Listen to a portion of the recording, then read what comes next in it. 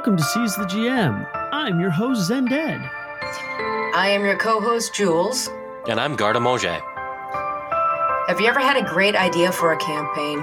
Do you have a group of friends who want to play an RPG, but you have no one to run it? Do you want to see what the world is like behind the GM screen instead of in front of it? Well, we're here to help you do just that. Each week, the three of us will be discussing various GMing topics. Terminology, maps, atmosphere, world building, you name it. So sit back and relax. Let us help you improve your art of GMing. One show at a time.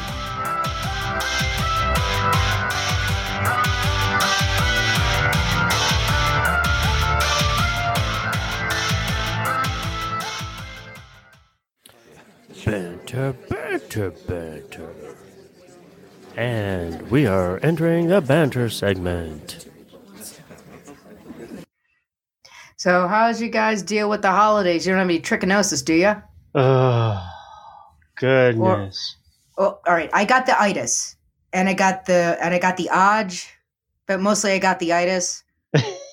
And then it became a plague carrier, and I don't know which one of my family members infected me. No, actually, I am surprised. I have not been sick. I have not been overdone. I'm knocking on my skull because it's wood. I actually missed everything. I was super glad. And I got a new toy for me and my wife. Tell. Well, okay, so basically we've been playing Elder Scrolls Online lately. Oh, yeah. And she was like, oh, there's this cool event. I want to do it with you, but we only have one PlayStation, so we can't. You didn't. I did. I did. I found a Thanksgiving Day PlayStation 4 Spider-Man edition at GameStop for half price. Excellent. What I got was I got the PlayStation, the Spider-Man game that went with it, and then I also bought 2 more controllers. Oh yeah, smart. And that was less than what we had planned on paying for just the PlayStation. Awesome. So I kind of came out ahead for a change on that. So it was too good of a deal to pass up. And I said, okay, here's the deal though. This is our Christmas present to each other. Yeah. We can get a few other little things, but this is the big one. Because we had to buy like a little TV for our room to put it on. And so there's one in the back room where my daughter, and we've played with it a few times. My daughter and I play Minecraft online. She's in the front room, I'm in the back, and we were just sitting there playing. We probably played for 2 hours yesterday. So it was fun. I feel bad. I missed out on like the Black Friday deals where I stay home. I wear all black with my Deadpool shirt, and I order movies because they actually offer deals. But I was so freaking sick. I was even on Cyber Monday, the only thing I got myself a little 24-inch television for the bedroom, and it's gonna be nice since we can put it, because of how the room is set up, there's only like one blank wall, and that's where the bed is because it's a freaking waterbed. So yeah, it's the only place we could kind of like put where the bed is. But a little 24-inch television, like right between the two closets. There's got to be a stud in there, so I'm going to be probably hanging that over the weekend. Nice. That's going to be fun. I got to make sure the batteries are charged. I got to find my drill, my stud finder. But the other thing I did buy on Cyber Monday off of Amazon, and you can laugh at me, are the little step stools. To get in and out of bed? No, to reach the cabinets. I have them in the kitchen because to put stuff away. Yeah. I have a rolling library step stool in my kitchen. You know, the ones that you can kick around and roll, and when you step on it, goes down and won't go anywhere. Yeah. Yes. I've got that in my kitchen. I've been using chairs. Yeah, no, you need step stool. Preferably, like I said, one of the library ones that you can kick around. Yeah. I know. But well, I didn't have any, so I bought some, so yay on that one. But no, the TV actually came in today. It was supposed to arrive tomorrow, so I'm like, oh, nice, day early, yay! That is good. Yeah. So, and here's it. It's a smart TV. It has voice commands, so of course I'm going to be locking it to my voice only. So, I don't care if Zippy steals the remote. It's like, okay, television, do what I tell you. Yeah. It's like, no, screw it. We're watching Catalia because, damn it, that's funny. By the way, I recommend it, especially if you got a love of history, because you get the jokes if you get the historical context, but if you don't get it, I learned a whole bunch of cool stuff, and I'm like, oh, and then you watch it, and the joke's even funnier. Yeah. And it's like, why does Prussia have a duck on his head? And there's actual reasons behind it. And I think Garde-Manger gets the joke, doesn't he? Maybe. I didn't do much shopping. I'm one of the people who doesn't like to do the shopping, especially on Black Friday or that weekend. It's just a moral component for me. Well, no, I'll buy movies from home, rent them on Netflix or something. Among the very few things that were picked up after food was cooked and turkeys were spatchcocked and all of that goodness, I did begin to collect the Game of Thrones scotches. I've got the White Walker, and now I'm hunting down the individual house scotches to get those before the final TV show season comes out. I'm going to have to get you the Game of Thrones shot glasses then, aren't I? Have to? Yes, because the holidays are coming up, and I like to get my friends stuff that I know that they'll use. I got you the chemistry cocktail set last year. This is true, and I need to find something good and snazzy for you this year. I've just been... I think we've all been adulting very hard. Yeah. Yeah. But the thing is, by the way, for those that don't know, spatchcock is a much cooler term for butterflying a turkey. But say spatchcock, you sound like more badass. I learned that from Alton Brown, and I'll be honest, Alton Brown teaches me with science, and that's how I'm able to learn cooking. If you get the chance, see his live show. Oh, yeah. That's on my bucket list. I've already done one with Neil deGrasse Tyson, but, that's one thing off my bucket list. But there's a couple other things I want to see. Alton Brown is one of them. Yeah. Worth it. Really? You've seen it? Yes. Oh, Come I'm on. jelly. Seriously, you didn't think he would have seen it?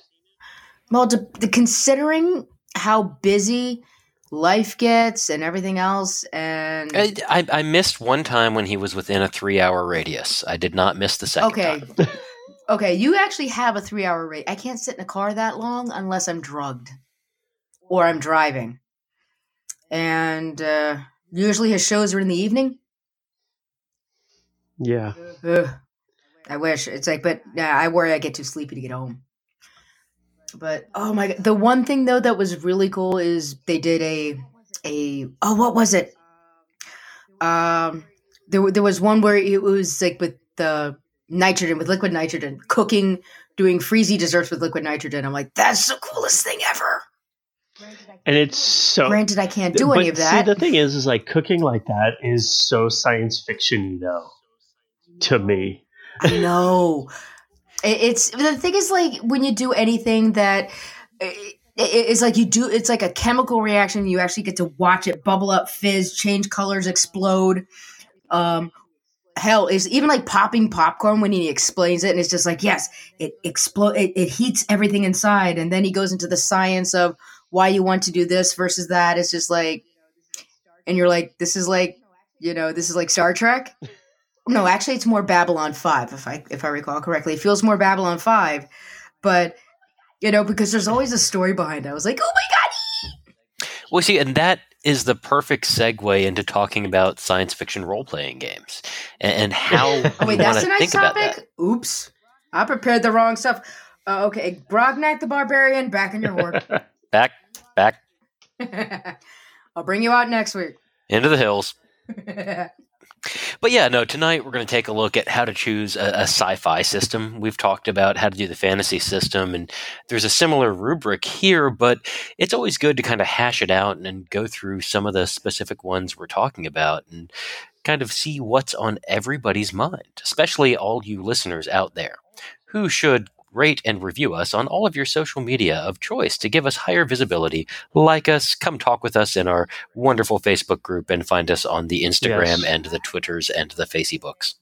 Yeah, I promise I won't let Zended eat you until at least after 2 hours of chatting. I promise. Okay, yes, I might. Yeah. Okay.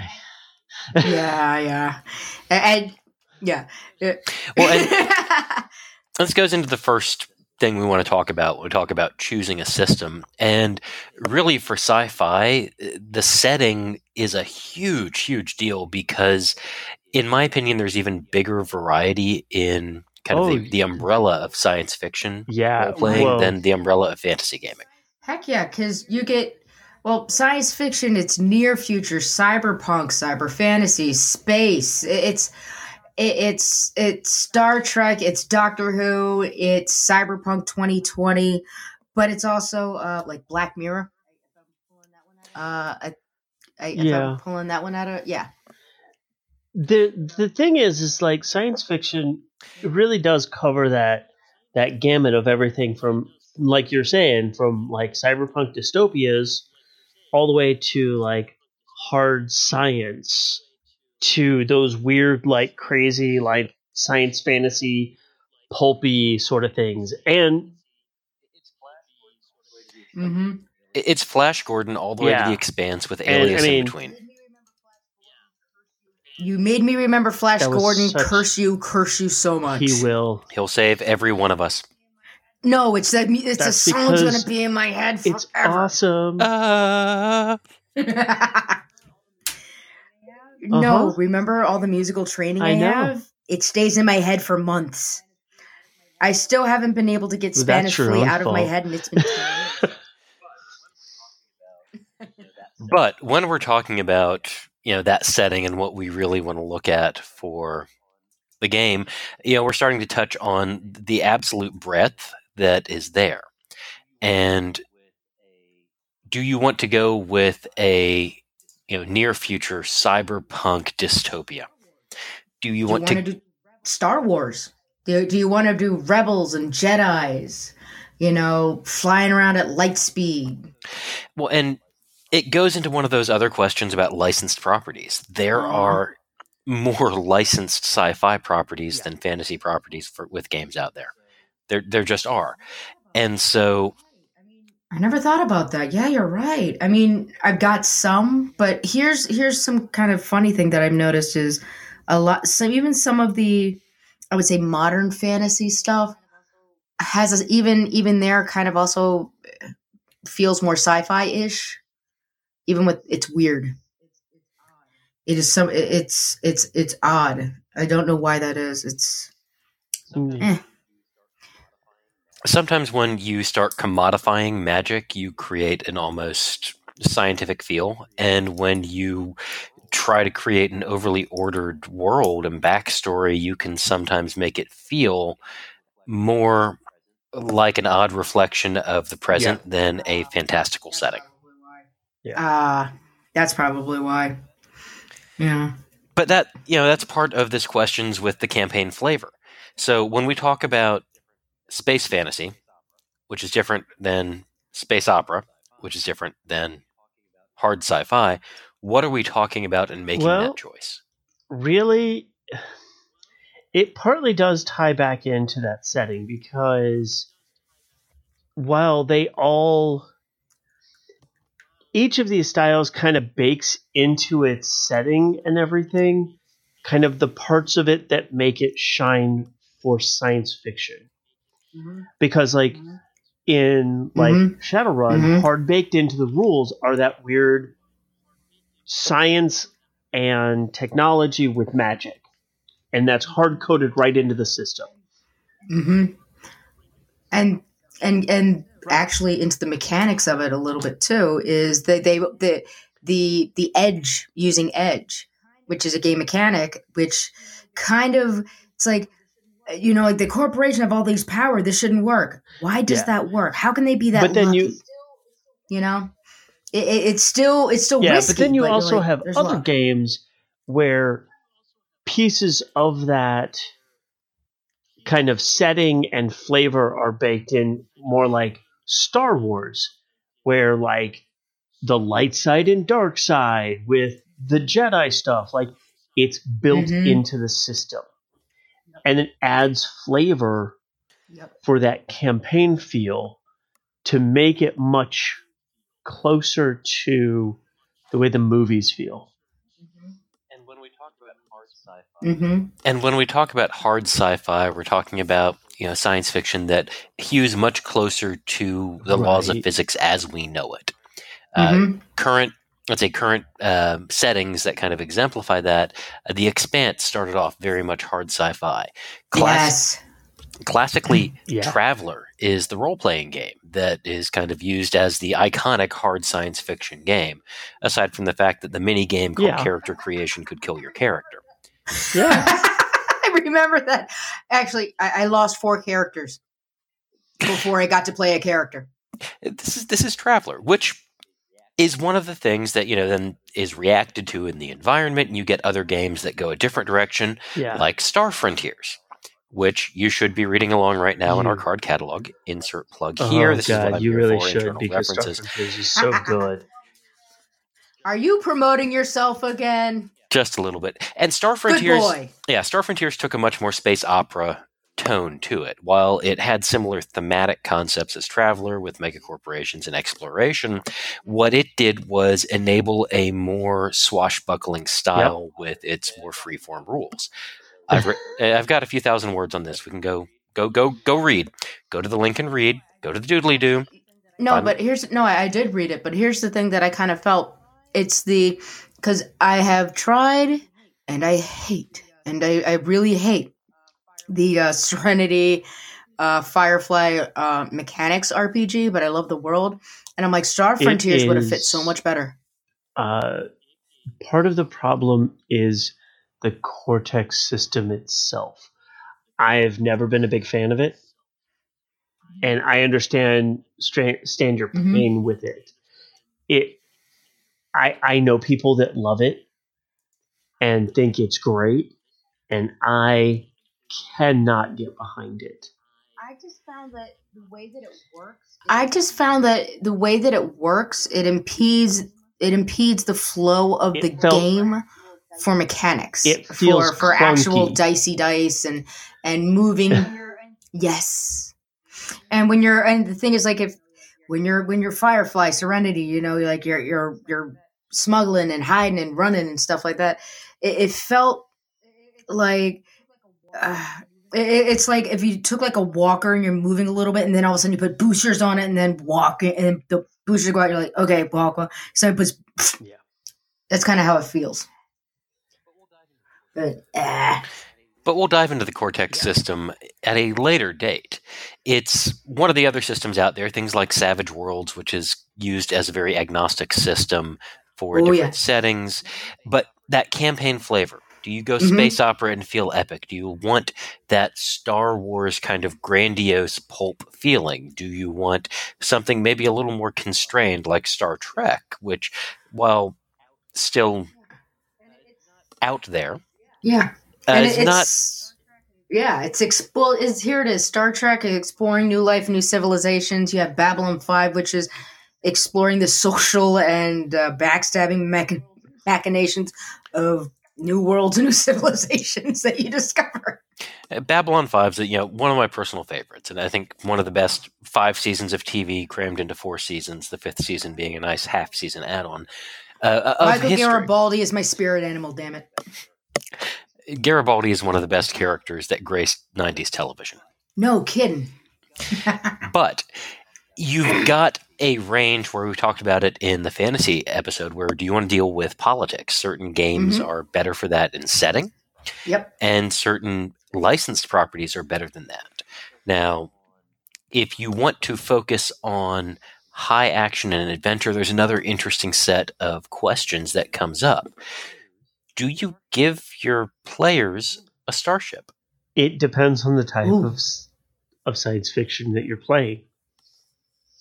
Because don't forget, part of this that's not included, we haven't even touched on, is the post-apocalyptic, which is very science fiction, hits all of those key points.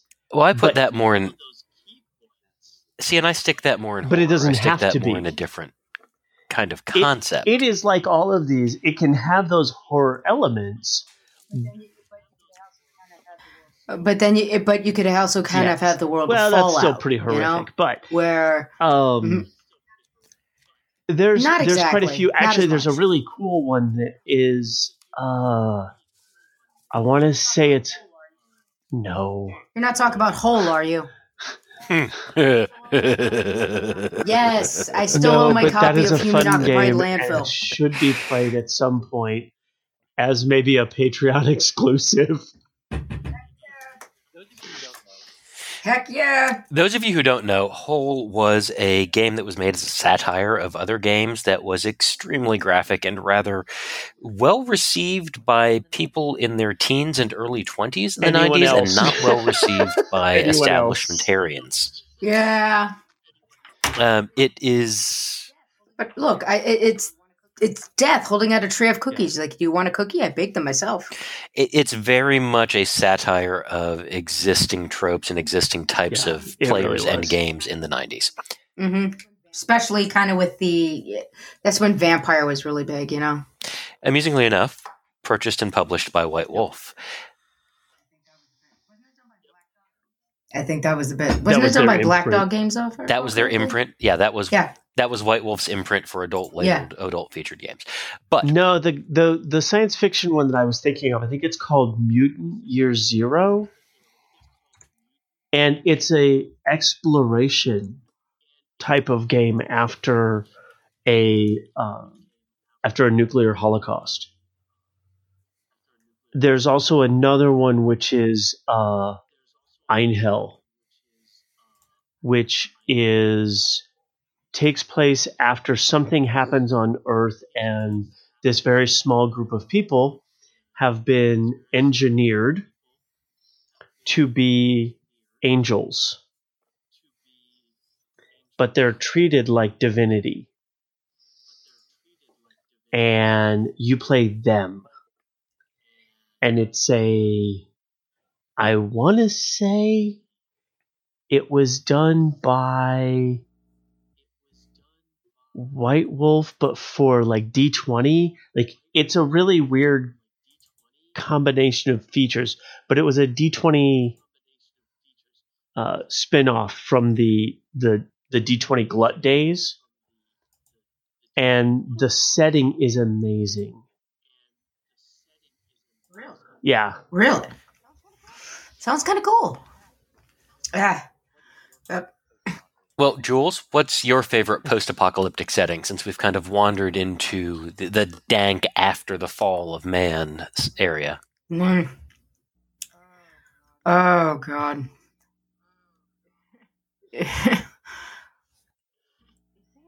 The thing is, like, I don't really have, like, I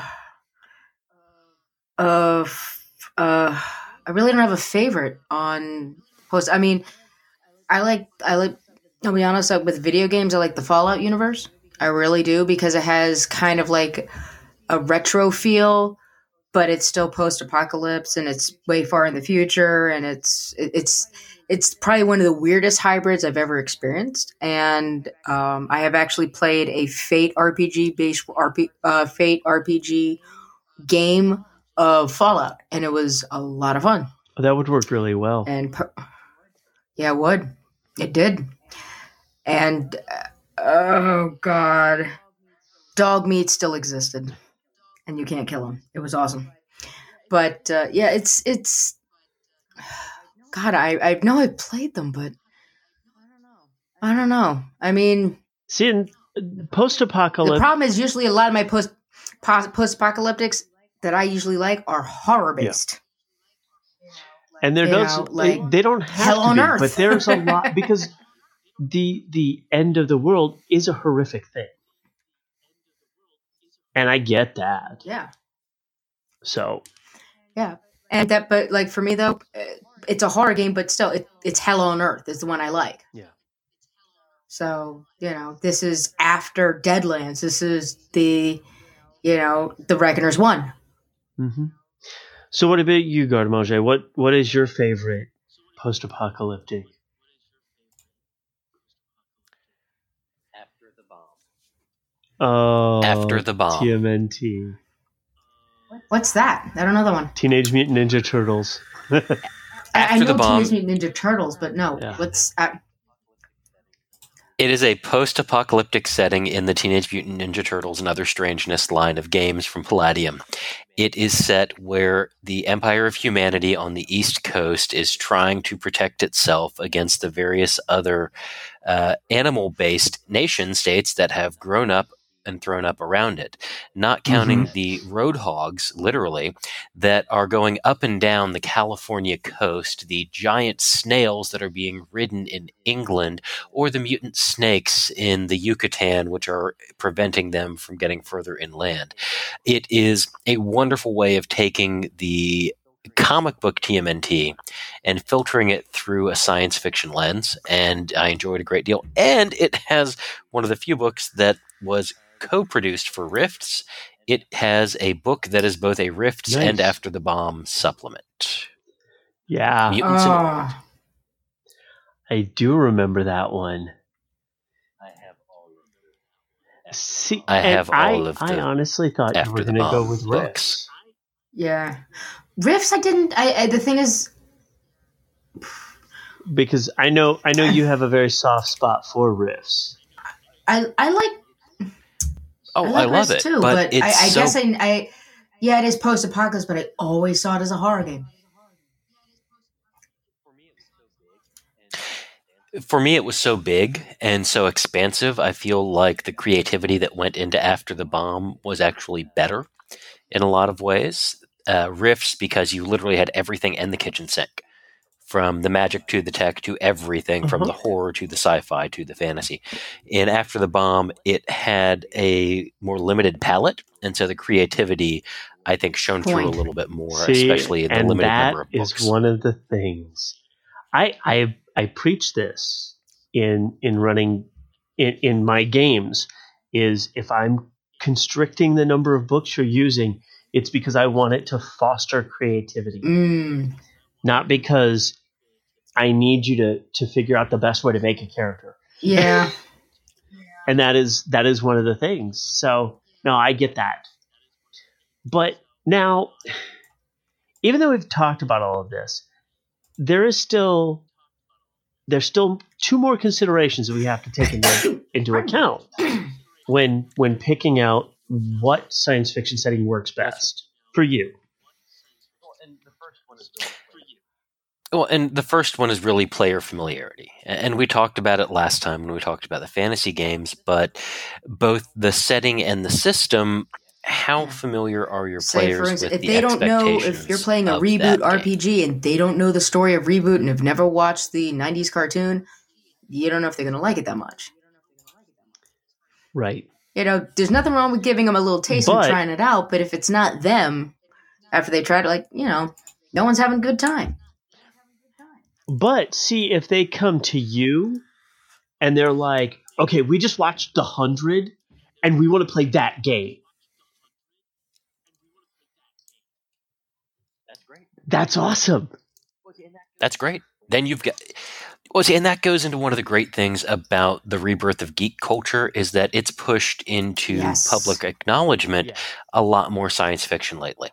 And Black Mirror, Doctor Who, The 100, even some of the superhero shows, The Expanse, all of these hitting a wider audience through television, have created a familiarity with certain science fiction concepts and tropes that make it easier to get people to play sci-fi games. Oh, yeah. Yeah, now if they would only do a really good cyberpunk. Give it some time. Look, we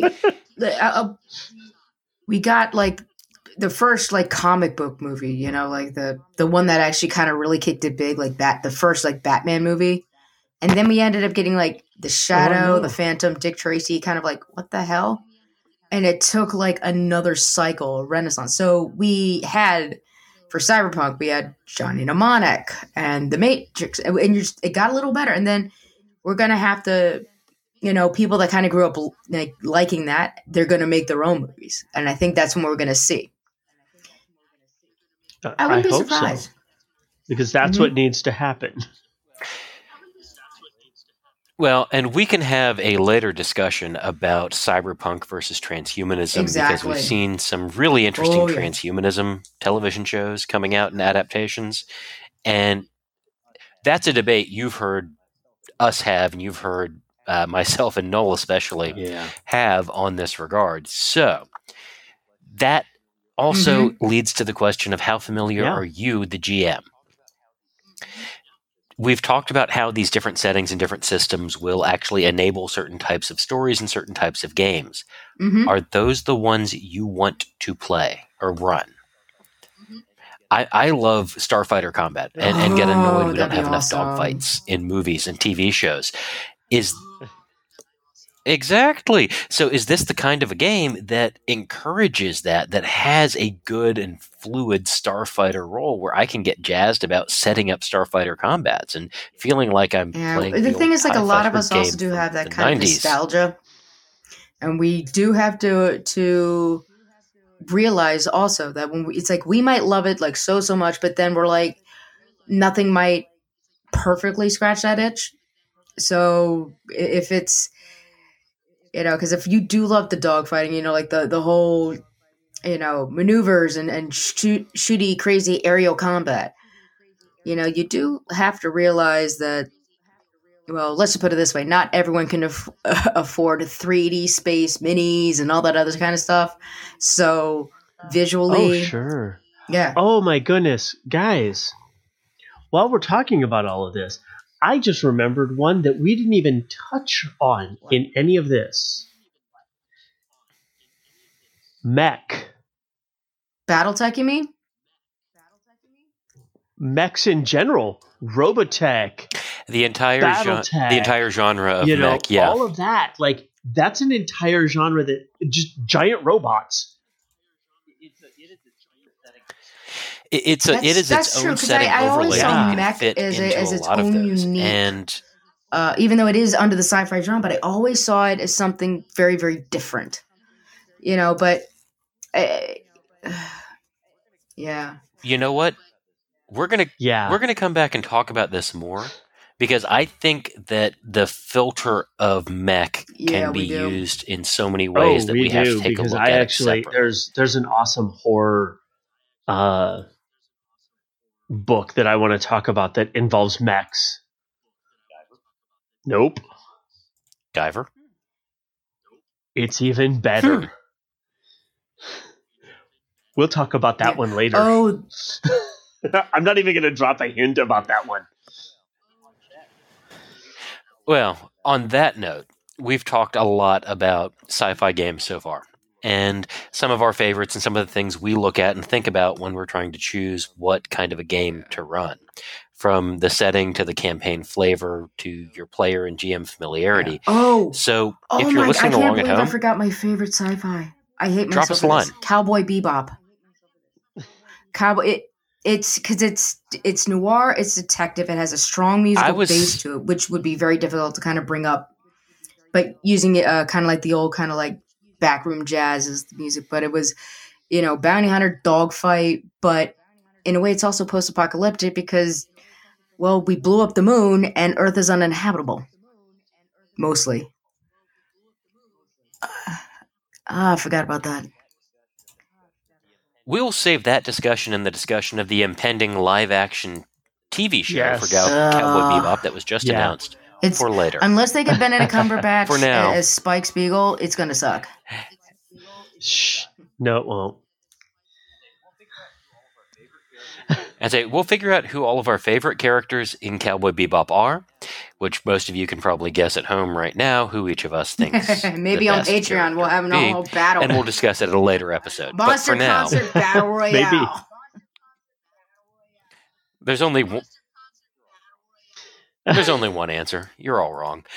But drop us a line on the Facebook group, on Twitter, on Instagram. Let us know your favorite sci-fi setting. Let us know your favorite sci-fi system and why we should choose it. Or better yet, why I should take it up for an upcoming also, card catalog. I would like to call out Carlton, because he actually had a great thing that he asked us on the website about a flow chart for all of this and if we could come up with something for that. And I don't know if we can, but it's an interesting actually idea doable. That he had proposed. It's actually doable. I think I don't know if I think it'd be something we could actually talk about. But it's a project. And figure out also, maybe come up with a skeleton for it, figure out how to, this and that, the other. It'll be fun. And it's something actually fun for other people to think about, to figure out for your own game. Yeah. So, well, we're going to go ahead and close this out because, like we always say, we have way more that we can talk about. So we'll put a pin in it and we'll hit it up at some other future episode. So if you want to hear us talk more about it, keep listening. And now we're going into the next section And now we enter Stat Blocks. This is a segment where you can use something that we've created in your game tonight. All right, Garde-Manger, you pick who goes first.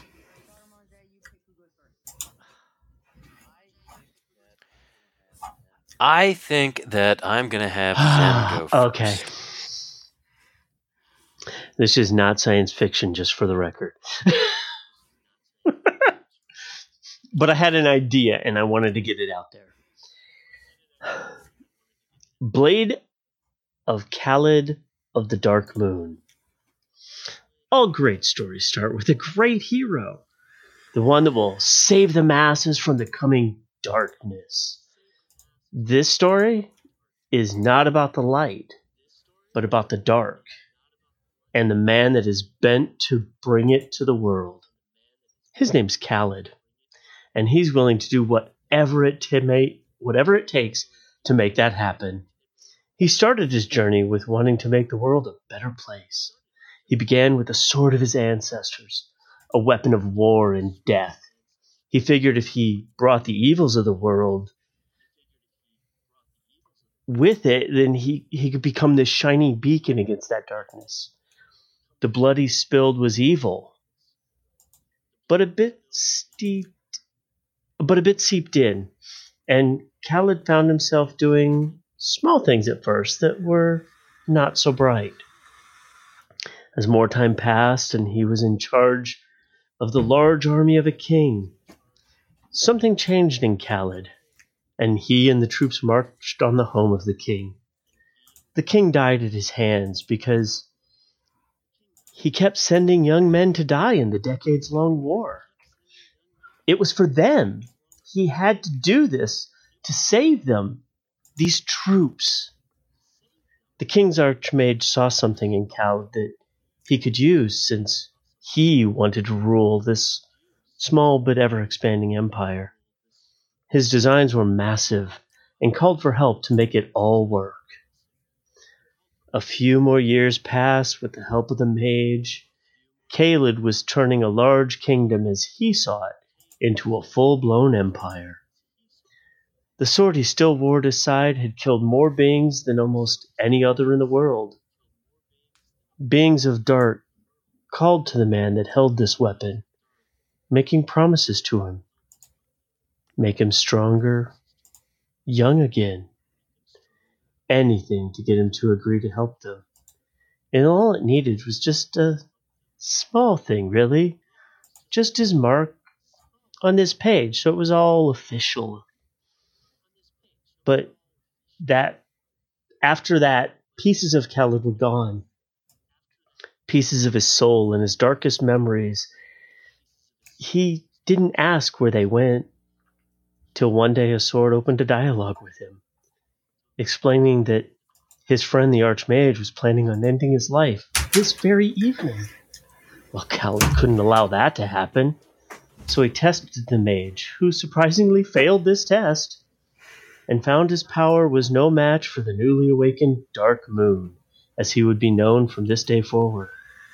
Dark Moon started helping Khaled to make worse choices, and eventually got Khaled to give himself to the devils of hell, leaving the Dark Moon here in this plane to wreak havoc. From that time forward to now. Oh, the sword you hold in your hand cackles as it helps you make the next choice. The only one, really, to end this screaming child's life. And, well, it makes the most sense, really. Ooh. Oh, gosh. And you're talking to I would call myself a partial sociopath? I love it. It's brilliant. Absolutely brilliant, my friend. Thank you.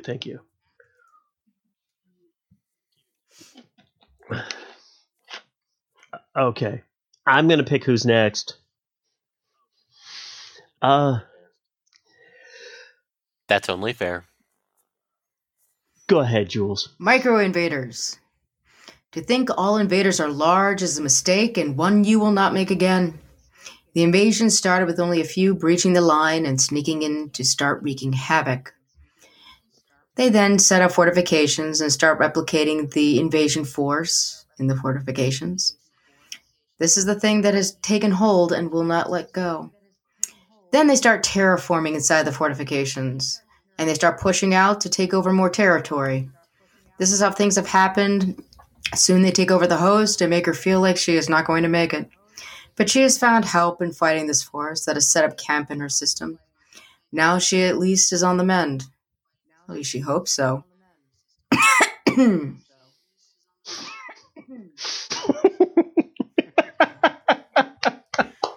Monsters, all of you.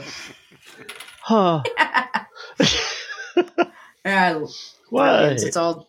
Ah.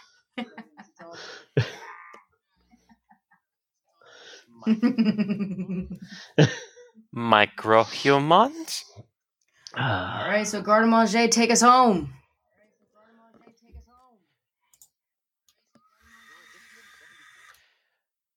Zoradithium 74. The Zoradithium series of androids, or Z-Packs as they are known, have been a constant in the Outer Rim for quite some time. Simply enough, the Z-Packs are the workhorse of the Freyalden expansion, even unsung, ever unrecognized, but always present. Last time you needed to get the ship taken care of in port, there was one somewhat lonely and slightly tarnished Z-Pack that just walked up and started working on the ship. If it wasn't going to ask for payment up front, at least you got some free labor out of this, right? On the way out of port, the authority's not quite hot on your heels, but let's just say that the reciprocating food re-energizer had been set to kablow. You discovered that the sensors had been modified. The Z-Pack, the one you now call Z74, just 70, had installed some extras, and it wanted to come along into the great beyond. Z74 was from the previous edition of androids, and when you aren't shiny and new anymore, it's pretty easy to get replaced. What few people had realized on the station was that Z74 didn't have an owner anymore. Pulmonary embolism, you see. His owner had unexpectedly passed away, and with no heirs, Z74 had cleaned up the office and gone right on doing stevedore work and the occasional repair. That time, though, was coming to an end. The taxes were intuitive rather than logical on the station, and Z74 had missed the appropriate payment dates. A new crew member who didn't take much oxygen to stay alive, took no food from the stores, and was handy with the repairs? It's hard to say no, right? Z74 is going to be helpful, and you'll find it can often repair the ship before you realize it's been damaged. But something is nagging at you. Why did Z74 start acting this way? I mean, it could be a simple malfunction across of the wires, but it might be something more. Maybe it's time you paid Z74 back and looked a little more deeply into the unspoken truths about the Freelden expansion and what really goes into the Z That's cool. Wicked. I like it. Well, I wanted to do sci-fi for this episode, and I also was trying to not be Hey, quite I've been as actually dark working because hard on we've had not some doing dark that. What? stat block. So I'm I don't even try. No, come on. You know, at least the last couple of my catalog items were exactly, which is why I have to. I'm trying. Let's just put it this way: if I let the darkness completely take over, then there's nowhere else for it to invade. You have to have some light in there now, don't you? But garde-manger, delightful. As always, and I will be stealing that. Mwah, so delightful. Thank you. All right. Let's get some more learning into us. Lexicon, where we give you cool words to help improve your vocabulary. So, what are we learning today, Professor? It's super easy. Honestly, well, to me it is. Baleen? Baleen. The strainy things? Yeah, baleen. Yeah. Well, Like the whale? actually, Strainy, it's not stringy. really Strainy. Yes, strainy. Yes. The ever fun definition is it is a horny. I love that they use that word. Keratinous substance found in 2 rows of transverse plates which hang down from the upper jaws of baleen whales. It is a Middle English different spelling for baleen, and it comes from Latin As all good words and do. Greek. Yeah, they just keep going back. And its first known use is the 14th century, and it is in the bottom 30% of words. Mm-hmm. Which means it probably was Wouldn't so be named surprised. when the English were roasting one. Yeah. Still, it's a cool word, and if you've actually ever seen it, you know, it's actually like kind of cool looking. You're like, ooh. Yeah, yeah. Yeah, it is a really it's a neat part of the whale body. You're like, oh my gosh, see. how did evolution come up with that? It's like it's weird. Evolution is like a mad drunk scientist. Yeah, you know, sometimes you can't be drunk all the time. I mean, the platypus, perfect example. Pink milk is weird. I'll give you that. I'm just gonna say.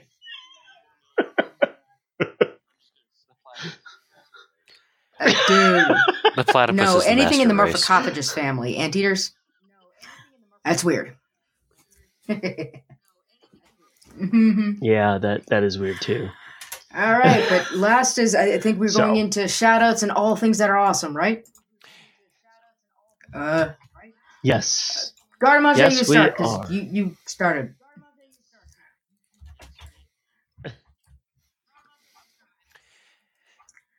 Yeah. I'm going to go ahead and recommend that you take a look at Doctor Who Volume 2, Season 11. By this point, Jodie Whittaker has just about finished her first season as the new Doctor Who, to, frankly, some of the highest numbers in a decade of watching it. And there are some rough spots in the writing of the new season, but it really is a good reintroduction to the different kind of forms a Doctor Who story can take, and kind of examples of how science fiction and science fantasy can both be worked into a Doctor Who story. That is actually really, really cool. So, I can say this, and most people don't like when I say this, but I've never been a Doctor Who fan. Hey, no, just. And I know you that's are not allowed one of them, to have had mistakes in your life. But that's just me. I mean, I understand that there are tons of people that love it, and I never really even got it early. I never got into it later because I don't generally watch much in the way of actually on air TV. So that's part of the reason why nowadays I'm not really that interested in watching TV stuff. Instead, I'd rather play video games, which is what. Well, I have been playing. And what video game do you have for us today? I finally dove back in to playing Elder Scrolls Online. I kind of talked about it at the beginning. My wife and I are both playing, and it has been a blast of late.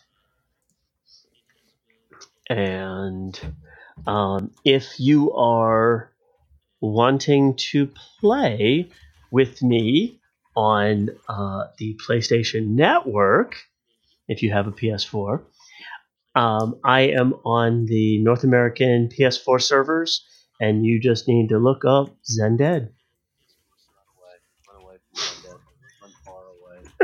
Run away from Zended. I'm not good, but I like playing. I finally got my character to over 50th level, which now puts me in like the champion levels, and there's like 810 of those, and I'm at like something like 12 or 20. So I've made some progress. So it's been a lot of fun though.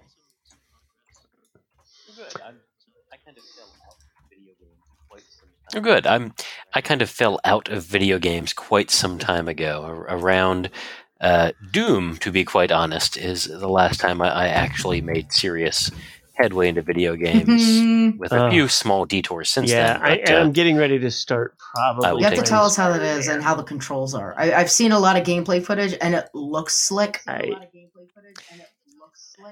I will. I've played a lot of them, a lot of the other versions of Spider-Man, so I'm kind of interested to dive back into that one. So, but what do you got for us? All right. In going with the science fiction themed and realizing I forgot, there is probably one of the most weirdest post-apocalyptic things you have ever read. Weapon Brown. Your Saturday morning comments have been weaponized. Join friendless Chuck Brown and his faithful mutt Snoops in surviving the Syndicate in the post-apocalypse. Watch out for the Syndicate's ultimate weapon, an assassin with no self-control, and a stuffed tiger. Pretty much every Saturday morning comic character, from Beetle Bailey to character from Huey from the Boondocks to, oh God, you wouldn't believe it, and pretty much hard boil them and post-apocalypse Mad Max the shit out of them. It is ultra violent, ultra messed up, and I love it. It was one of the earlier webcomics, so you can still get it on there, but the omnibus came out on Amazon, so the art style, I mean, nice. It starts out and you've got the... Is that the one of he's him punching the ground and he's got like a nuclear with... symbol on his arm, and it has like the Charlie Brown yellow with the squiggle on it? Well, there's one that there was a piece of art that I saw that was him just kind of standing there, it's kind of like a 3/4 back shot, and he's wearing like, I think it's a hoodie, but it's got the yellow with, and it's like a beat up, dirty yellow. I don't know. That might not be it, but.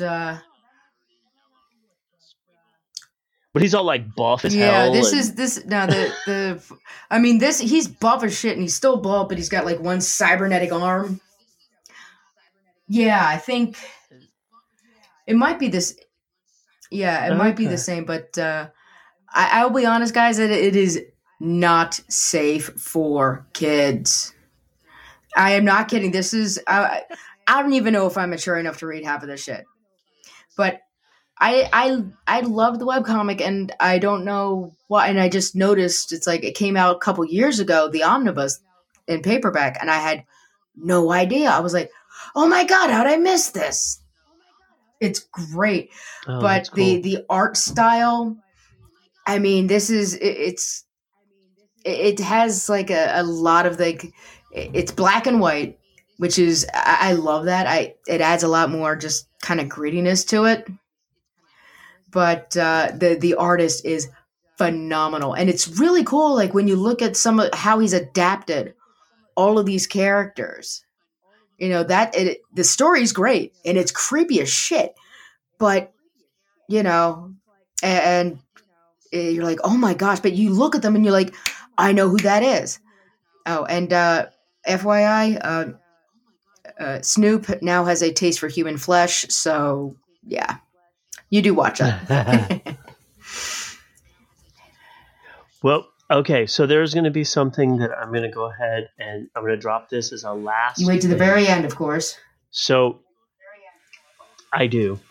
I have been sitting down and actually recording an actual play of us sitting around a table playing. I have the pitch session and the first 4 episodes recorded already. It will go live in January. So I'm giving you guys a little tease, but it's going to fall opposite weeks of when we do the regular show. So in those off weeks, you're now going to get back to having something on what would have been an off week, and it's going to be an AP, and I'm not going to spoil anything about it other than to say we even did a pitch session for characters and the campaign that we're playing. Nice. So you get to see it all as I would run a game, aside from the, like, these are the books that you're allowed to use and some of the back end stuff. But I've also talked with all of the players, and they've all agreed at some point, maybe as part of a Patreon exclusive, we're going to sit down with all of them individually and talk about like some of the choices that they made for their characters, why they wanted to do the certain things that they did, and get each one of them to sit down and have a conversation about it. But it's going to be very long form running. I've estimated with what we've done so far, if I'm right, it's probably going to be over 300 hours.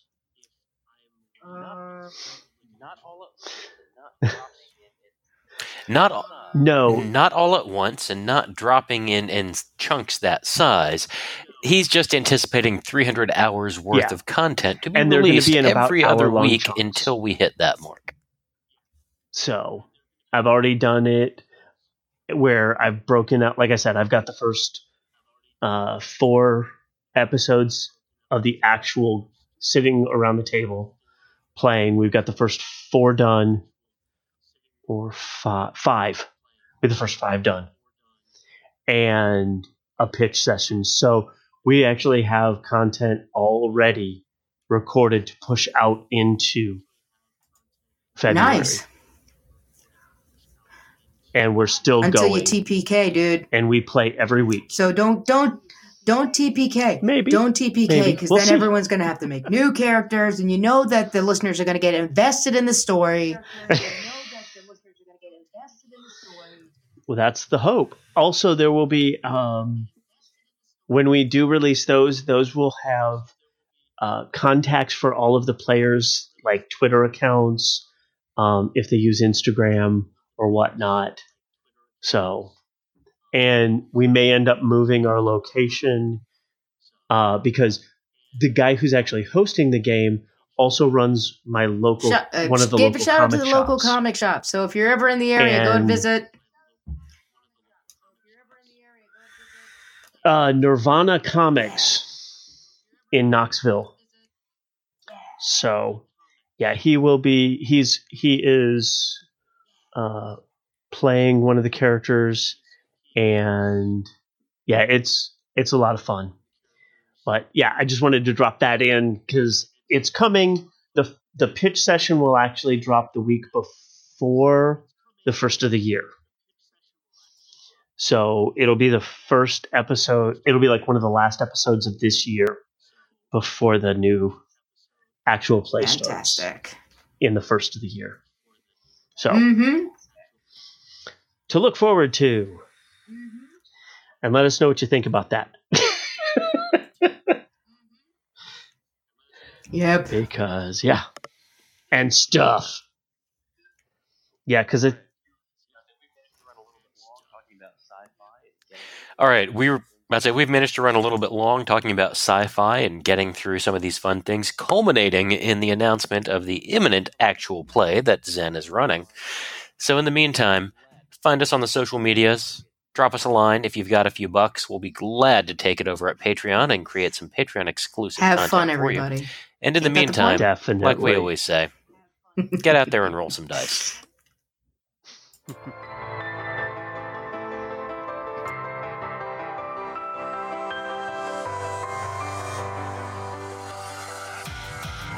You can contact us or the show using Twitter, Facebook, or plain old email. Our Twitter accounts are @ZenDead, @Jules Podcaster, and @2050 Gardmoget. And the show's Twitter account is @SeizTheGM. You can find us on Facebook at www.facebook.com/SeizTheGM. Or chat with us and other RPG lovers in our Facebook group at facebook.com/groups/SeizTheGM. You can email questions or comments to the show at admin@seizthegm.com. And if you have a few bills you want to send us, you can join our Patreon at patreon.com/SeizTheGM podcast, and we thank you.